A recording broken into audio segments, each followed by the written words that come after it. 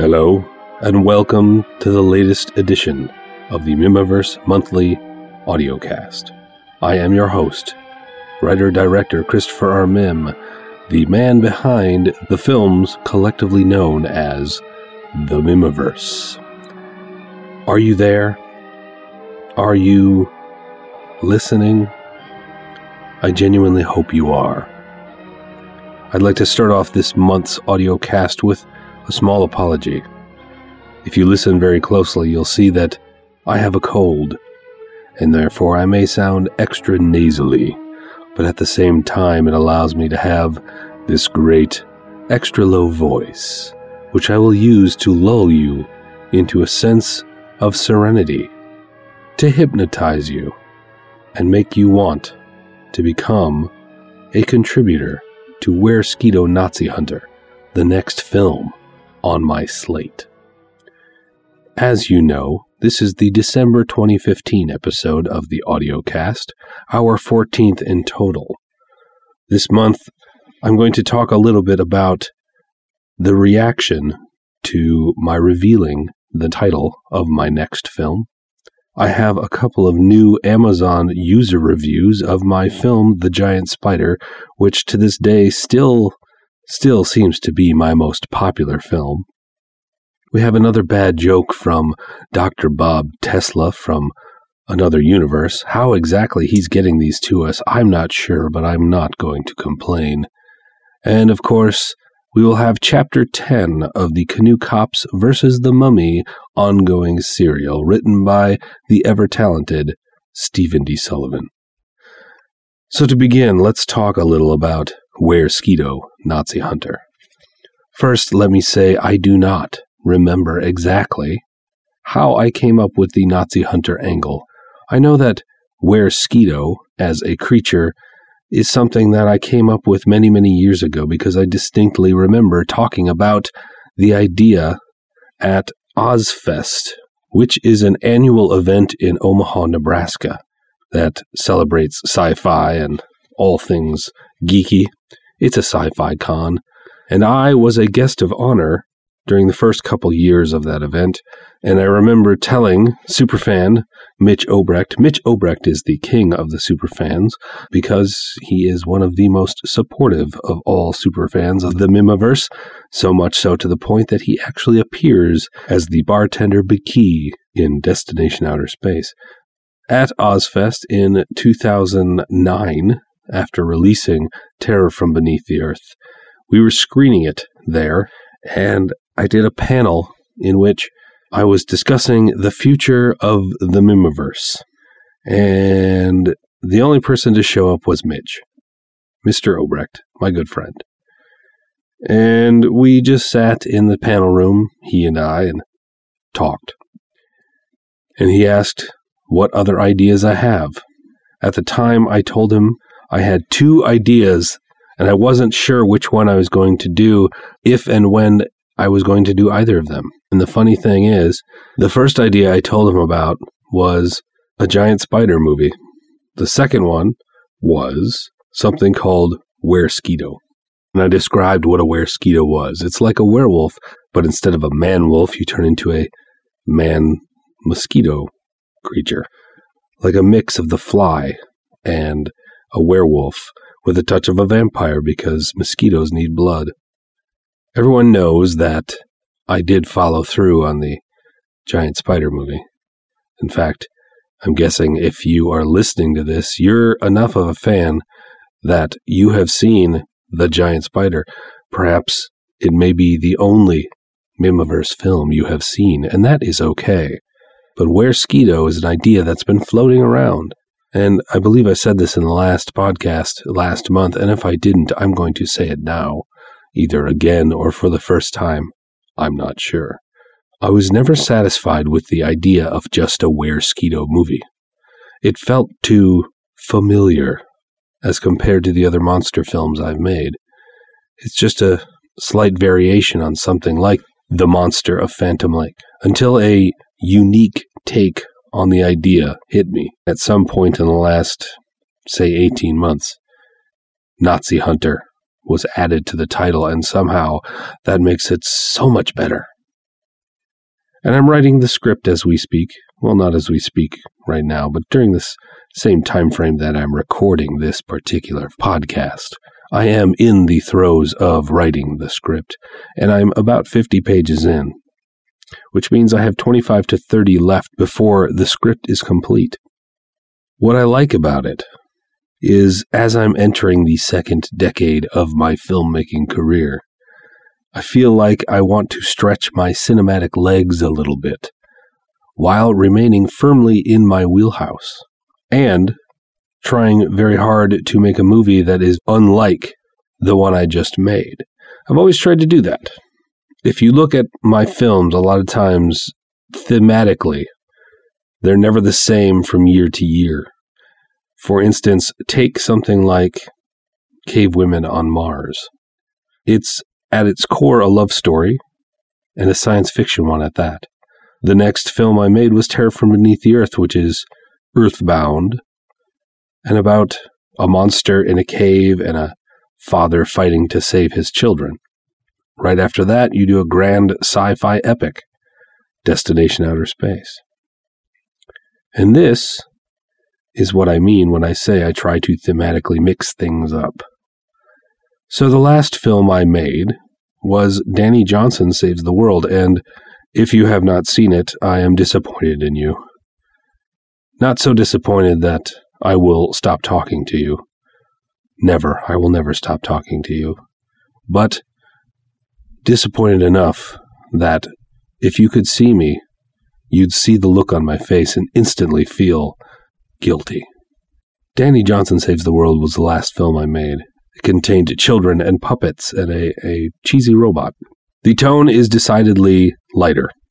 It is, for all intents and purposes, a children's film, and a holiday one, which I should remind you, it is a stealth Christmas movie. If you are inclined to watch holiday-based entertainment this time of year, I ask that you consider including Danny Johnson Saves the World in your list of movies you watch this time of year.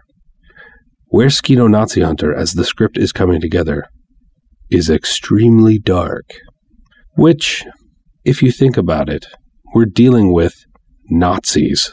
Quite literally some of the ugliest, most amoral villains you can throw into a film. We're dealing with medical experimentation against someone's will. We're dealing with a creature that lives by sucking blood. There is not much about that premise that can be light and happy, nor should it be. So the script is coming together, and it is quite dark. So dark, in fact, there was a passage I had to rewrite, because once I wrote it and I went back to it, I realized that it would not fit with my library. It was simply too violent. And I realized that the violence could stay if I simply rewrote it in a way to leave more to the imagination and present it more as a suggestion of what might be happening as opposed to blatantly showing it. And herein lies sometimes the challenge of making these kinds of films and striving for some sense of authenticity. I have to be very, very careful about what I show and what I do not show, and what I say and do not say, and what I have my characters say or not say. All things considered, I think it actually made the scene better and more effective by hiding a lot of what was happening and leaving it up to you, the viewer, to figure it out. It's the Hitchcockian way. It's a very classic way of making movies that they don't do anymore. Subtlety is not a hallmark of modern filmmaking.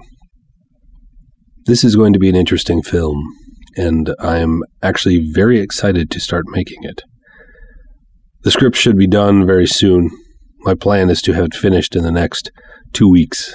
So next time you hear from me, around New Year's Day 2016, I will have much more to say.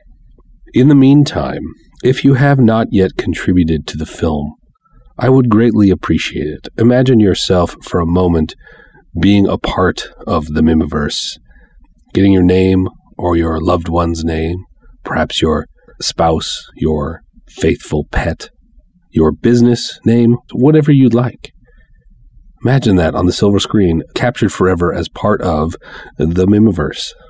And you'll receive my eternal gratitude. Consider contributing to the film so it may turn out as awesome as the script suggests it will be at weresquito.com, weresquito.com. We'll take you right to the contribution page. If you're listening to this, there's a good chance you like my movies, and you would most likely enjoy seeing more. Well, this is your chance to make sure that happens and continues to happen. And if you can't, that's all right. I realize that times are tough. Money is precious, and time is money. And we all need more time. However, if you can, and you want cool stuff, like your name in the movie, a one-of-a-kind frameable certificate with your name on it certifying your participation, and a copy of the movie when it's done, or a ticket to the world premiere, which is going to be extra fun this year because it'll be later in the year, so who knows? Thank you for listening, and thank you for supporting the Mimiverse in the ways that you do. In other news, 2016 will be a very, very exciting year. First, on March 9th, we will be doing the 10th anniversary screening of The Monster of Phantom Lake, but this time in classic red-blue 3D. We're not sure exactly where the screening/party will take place, but we hope to see you there, and we will keep reminding you that this is happening. We are in the process of putting that together. The 3D conversion is coming along nicely.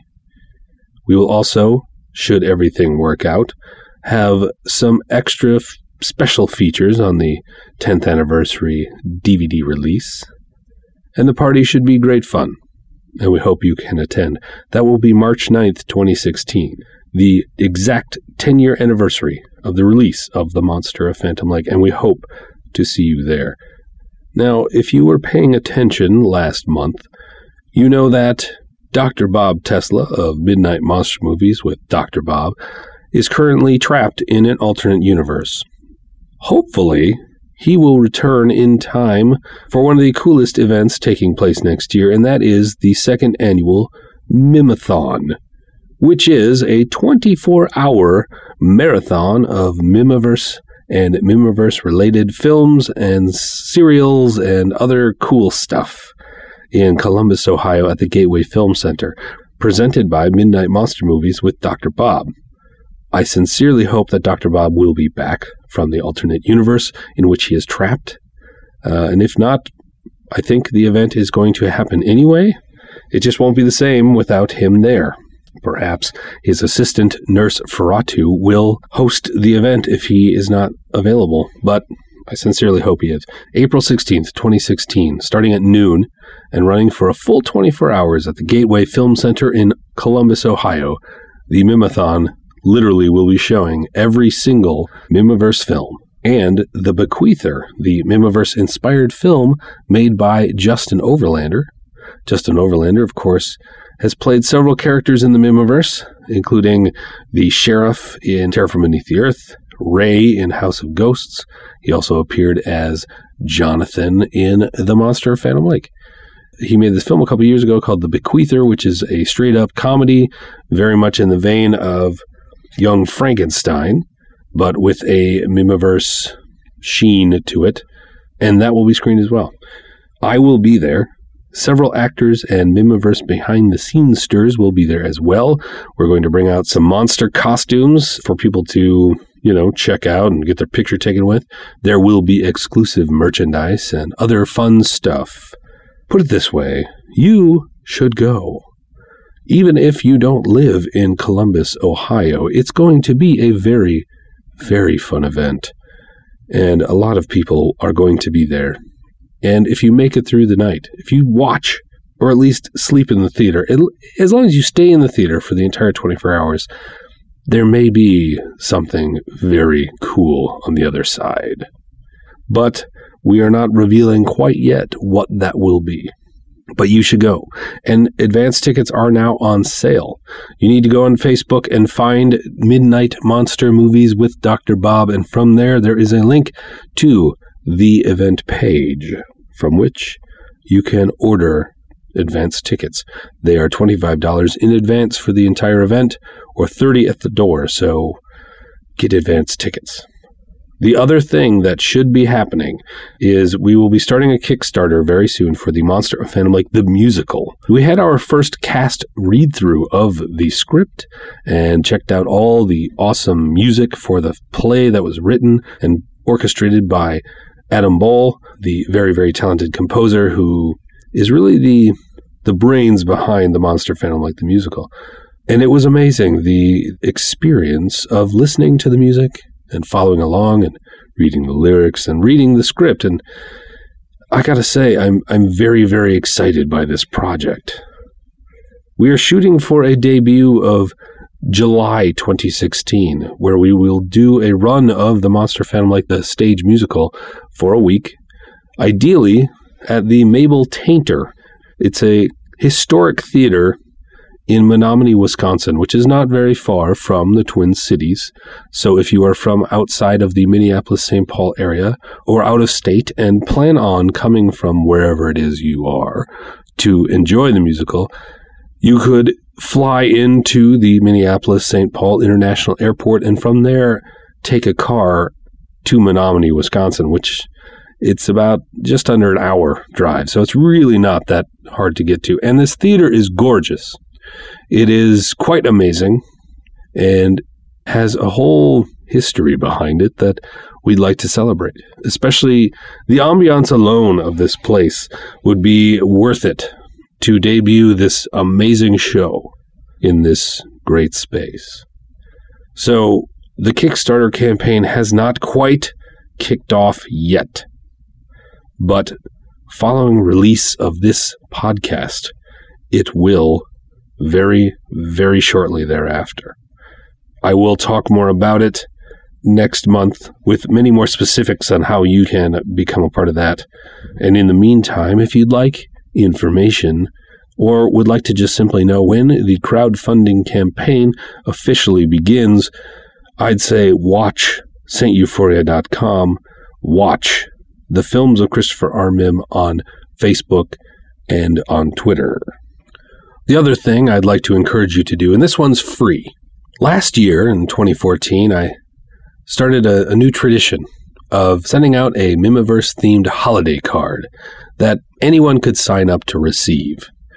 This year, I am continuing that tradition, and if you would like to receive the 2015 Mihmiverse holiday card, please go to SaintEuphoria.com and sign up. It should be right there on the main page. A little form, just give us your name and address, and you'll receive a card.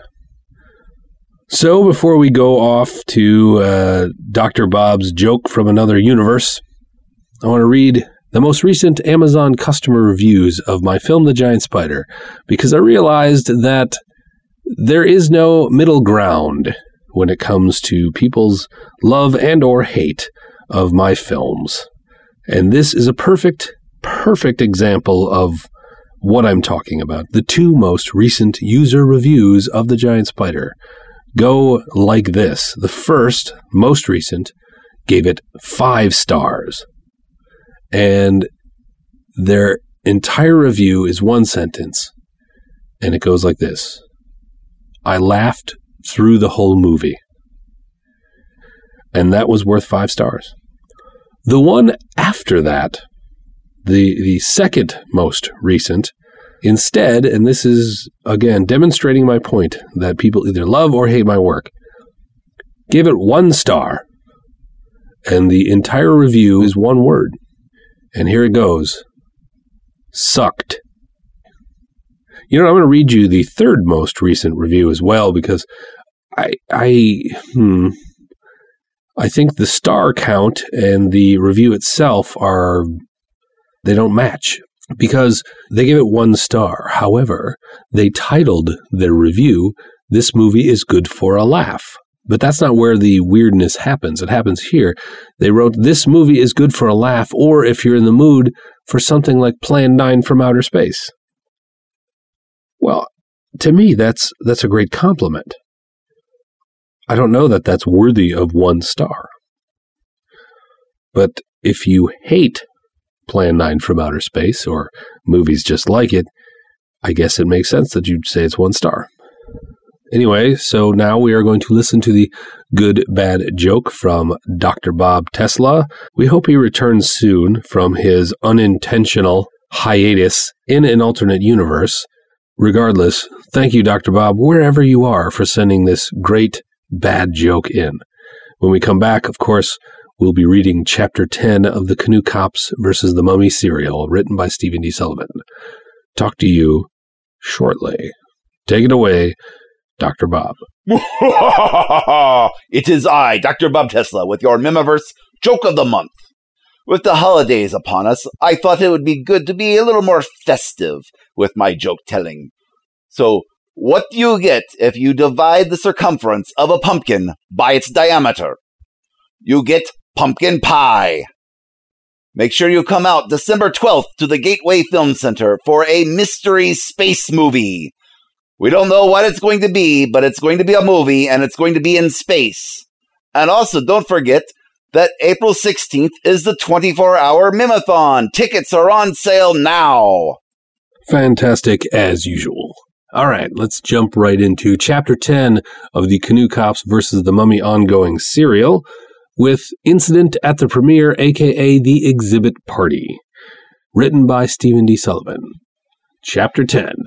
And it goes a little something like this. I've just finished one of the longest shifts in my career as a canoe cop, and, you know what? I've got a funny feeling it's not over yet. You might say my long day started last night when the Talbot Waterfront Hotel collapsed into the lake. What a mess!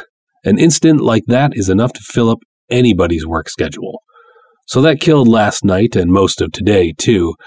Naturally, I happened to be the officer on duty when the disaster took place, because it seems like ever since the captain went on vacation, I'm the only canoe cop staffing the Phantom Lake HQ. Okay, that's not fair. Sorry. I didn't mean to grouse. I'm just tired is all. Sergeant Gustafson was actually there, too, finishing up some paperwork from the late afternoon shift, though why it took him so long, I can't imagine. Anyway, it does seem like most of the overtime and emergencies have fallen to me lately. I guess that's a hazard of being single, Lieutenant Patrick having a new baby and all. And the Talbot crashing into ruins definitely qualified as an emergency. So that's pretty much all I did from last night until 5 p.m. this evening. Emergency management along the shoreline, an obvious canoe cop responsibility. The work fell to me, Sergeant Gustav, and one of the night shift guys. I guess I could have called in Lars and Uli. They were on duty at the time, but after they bollocksed up reporting the disaster, well, let's just say that I wasn't sure those two would do the job properly. Acting Chief Nicky Sheridan and the Sheriff's Department, on the other hand, did a fine job keeping away the landside rubberneckers. The water, of course, belongs to the canoe cops. Eventually, the scene was secured. The body, only one, thank goodness, got taken away and Nicky's crew had sorted through the wreckage. At that point, I could finally go home. The clock struck 5 as I reached my place, and I hadn't slept for going on 36 hours, so naturally I hit the sack. But for only an hour. If I didn't have a date tonight, I guess it's safe to call going to Corman's premiere party with Julie a date, even though he invited a lot of other people too. Anyway, if not for that, there's no way I'd have gotten out of bed again. But how can a guy resist going anywhere with Miss Browning? Julie's the kind of girl that a dead man would climb out of his grave for, so Mama Agar's little boy wasn't about to let a tiny thing like lack of sleep get in his way. So this is how the date goes. I offered to pick up Julie at her place, but she says she's got some stuff to do in town, so it'll be easier just to meet at the docks where Corman and Hawass are throwing this shindig. She's packing some free tickets to the event because the two of them want to display that jewel-encrusted necklace the Egyptian gave Julie a couple of days back. With a scant hour of sleep under my belt, I put on my best outfit and meet Julie at the docks next to the Lady Newbury, just before 7. Julie looks like a movie star. decked out in a long white dress that sparkles in the light of the paper lanterns hanging from the pier. The bauble around her neck sparkles too, all gold and green and red. I guess the ancient Egyptians knew how to make jewelry that looks good by firelight. Glad you can make it, Rich, Julie says, flashing me that $1 million smile. I feel like a fish out of water when I take her arm, but I know nobody will be looking at me anyway. Together we march up the gangplank onto the Lady Newbury. I have to admit the refurbished showboat looks great. It's amazing what Corman has done with it in just a couple of days. Corman and Hawass, our hosts, meet us at the top of the gangplank. Both men beam at Julie. Miss Browning, how delightful to see you again, Hawass says, kissing her hand. Now that the star of the show is here, Corman says with a sly wink to my date, we can really get this party started. Julie blushes slightly as the two exhibitors lead us into their makeshift floating museum. I gotta admit that the inside of the boat looks even more posh than the outside. It's all done up like an Egyptian tomb with Hawass's artifacts, recovered by Julie from the bottom of the lake, scattered around the room in glass display cases. It seems like there's a lot more stuff here than could fit in one small truck, though. Like the way the place looks? Corman asks, noticing my roving eyes. I can hardly believe this boat was dry-docked yesterday, I reply. And where did all this other gear come from? He grins, the promoter who ate the canary. Hollywood magic, my boy. Of course, she'll look even better once we're out on the lake. Oh, are we going out tonight? Julie asks. Nah, we're staying tied up for the premiere, Corman replies. Still got a few kinks with the seaworthiness to work out. Don't worry, though, we'll get 'em solved in a day or two before we open the attraction for the general public. And speaking of attractions, he glances at Hawass. The Egyptian gives a little bow. Miss Browning, may I have the honor of placing the necklace in its proper resting place for the duration of the exhibit? Julie dips her head in assent, and Hawass reaches up and undoes the necklace from around her throat. The red and green gems set into the 24-karat gold sparkle brightly as the little Egyptian fastens the clasp around the neck of a dummy torso in a nearby display case. As Hawass sets the bauble into place, all the people around us applaud. Now it's my turn to go red in the face, as I hadn't noticed the crowd gathering as we moved through the exhibit. No way am I used to this kind of attention. I'm like a hayseed who's crashed a swank party on Chicago's Gold Coast. I feel only a bit better when I notice that Julie's blushing as well. I guess neither one of us is used to being at the center of the action. Hey, let's get you some food, and then I'll give you a guided tour, Corman offers after the applause has died down. Sounds great, Julie says. She looks like she's dying to get away from the spotlight. I would be delighted to, Hawass begins. Maybe later, Ardoth, Corman says, cutting him off. Right now I need you to mingle with the guests and explain all your doodads to the press and such. You know I'm still getting up to speed on the artifacts we're presenting. I'll get it eventually, don't you worry. And you can join us later for snacks, okay, buddy? He slaps the smaller man on the back. The Egyptian winces from the blow. He doesn't look very pleased, but he bows and heads toward the first display case, where some reporters are talking to the mayor. Corman smiles and watches him go. Once Hawass is out of earshot, the promoter turns back to Julie and me. I hope you don't mind me running him off like that, he says, but he's been bending my ear for the last day and a half about this stuff, making sure that all the replica tomb furnishings are put in just the right places, setting up the displays to his specifications and all that kind of stuff. If I had to listen to any more of it tonight, I'd just burst. No, I say, 'cause, truth to tell, I'm glad Hawass is gone. I've tried to like the guy, but something about him just rubs me the wrong way, and I don't like the way he eyes Julie every time he gets near her. We don't mind at all. Julie shoots me a quick frown, a reminder that I should not be speaking for her without permission. She lets it go, though, and says, You've done a wonderful job here, Mr. Corman. Amazing, given the short time frame. Corman nods, pleased with his work. Not bad if I do say so myself. And Ardoth tells me that the setup, minus the glass cases, of course, is an exact replica of the tomb of Amunisis in Egypt. And minus the princess, naturally, her mummy is still in Minneapolis. He rubs his chin. I wonder if that might change. Now that Zuko's dead, maybe we could borrow her for the summer. Julie looks slightly aghast. That's a bit cold, Mr. Corman. Oh, sorry, he says. You're right, of course. You can take the boy out of showbiz, but you can't take the showbiz out of the boy. Terrible tragedy, Zuko dying in the hotel and all. Lucky nobody else got hurt too badly. Yes, lucky, I agree. but at this point I'm distracted by a couple of things I've noticed around the room. I point to an empty coffin standing near what looks like a stone altar.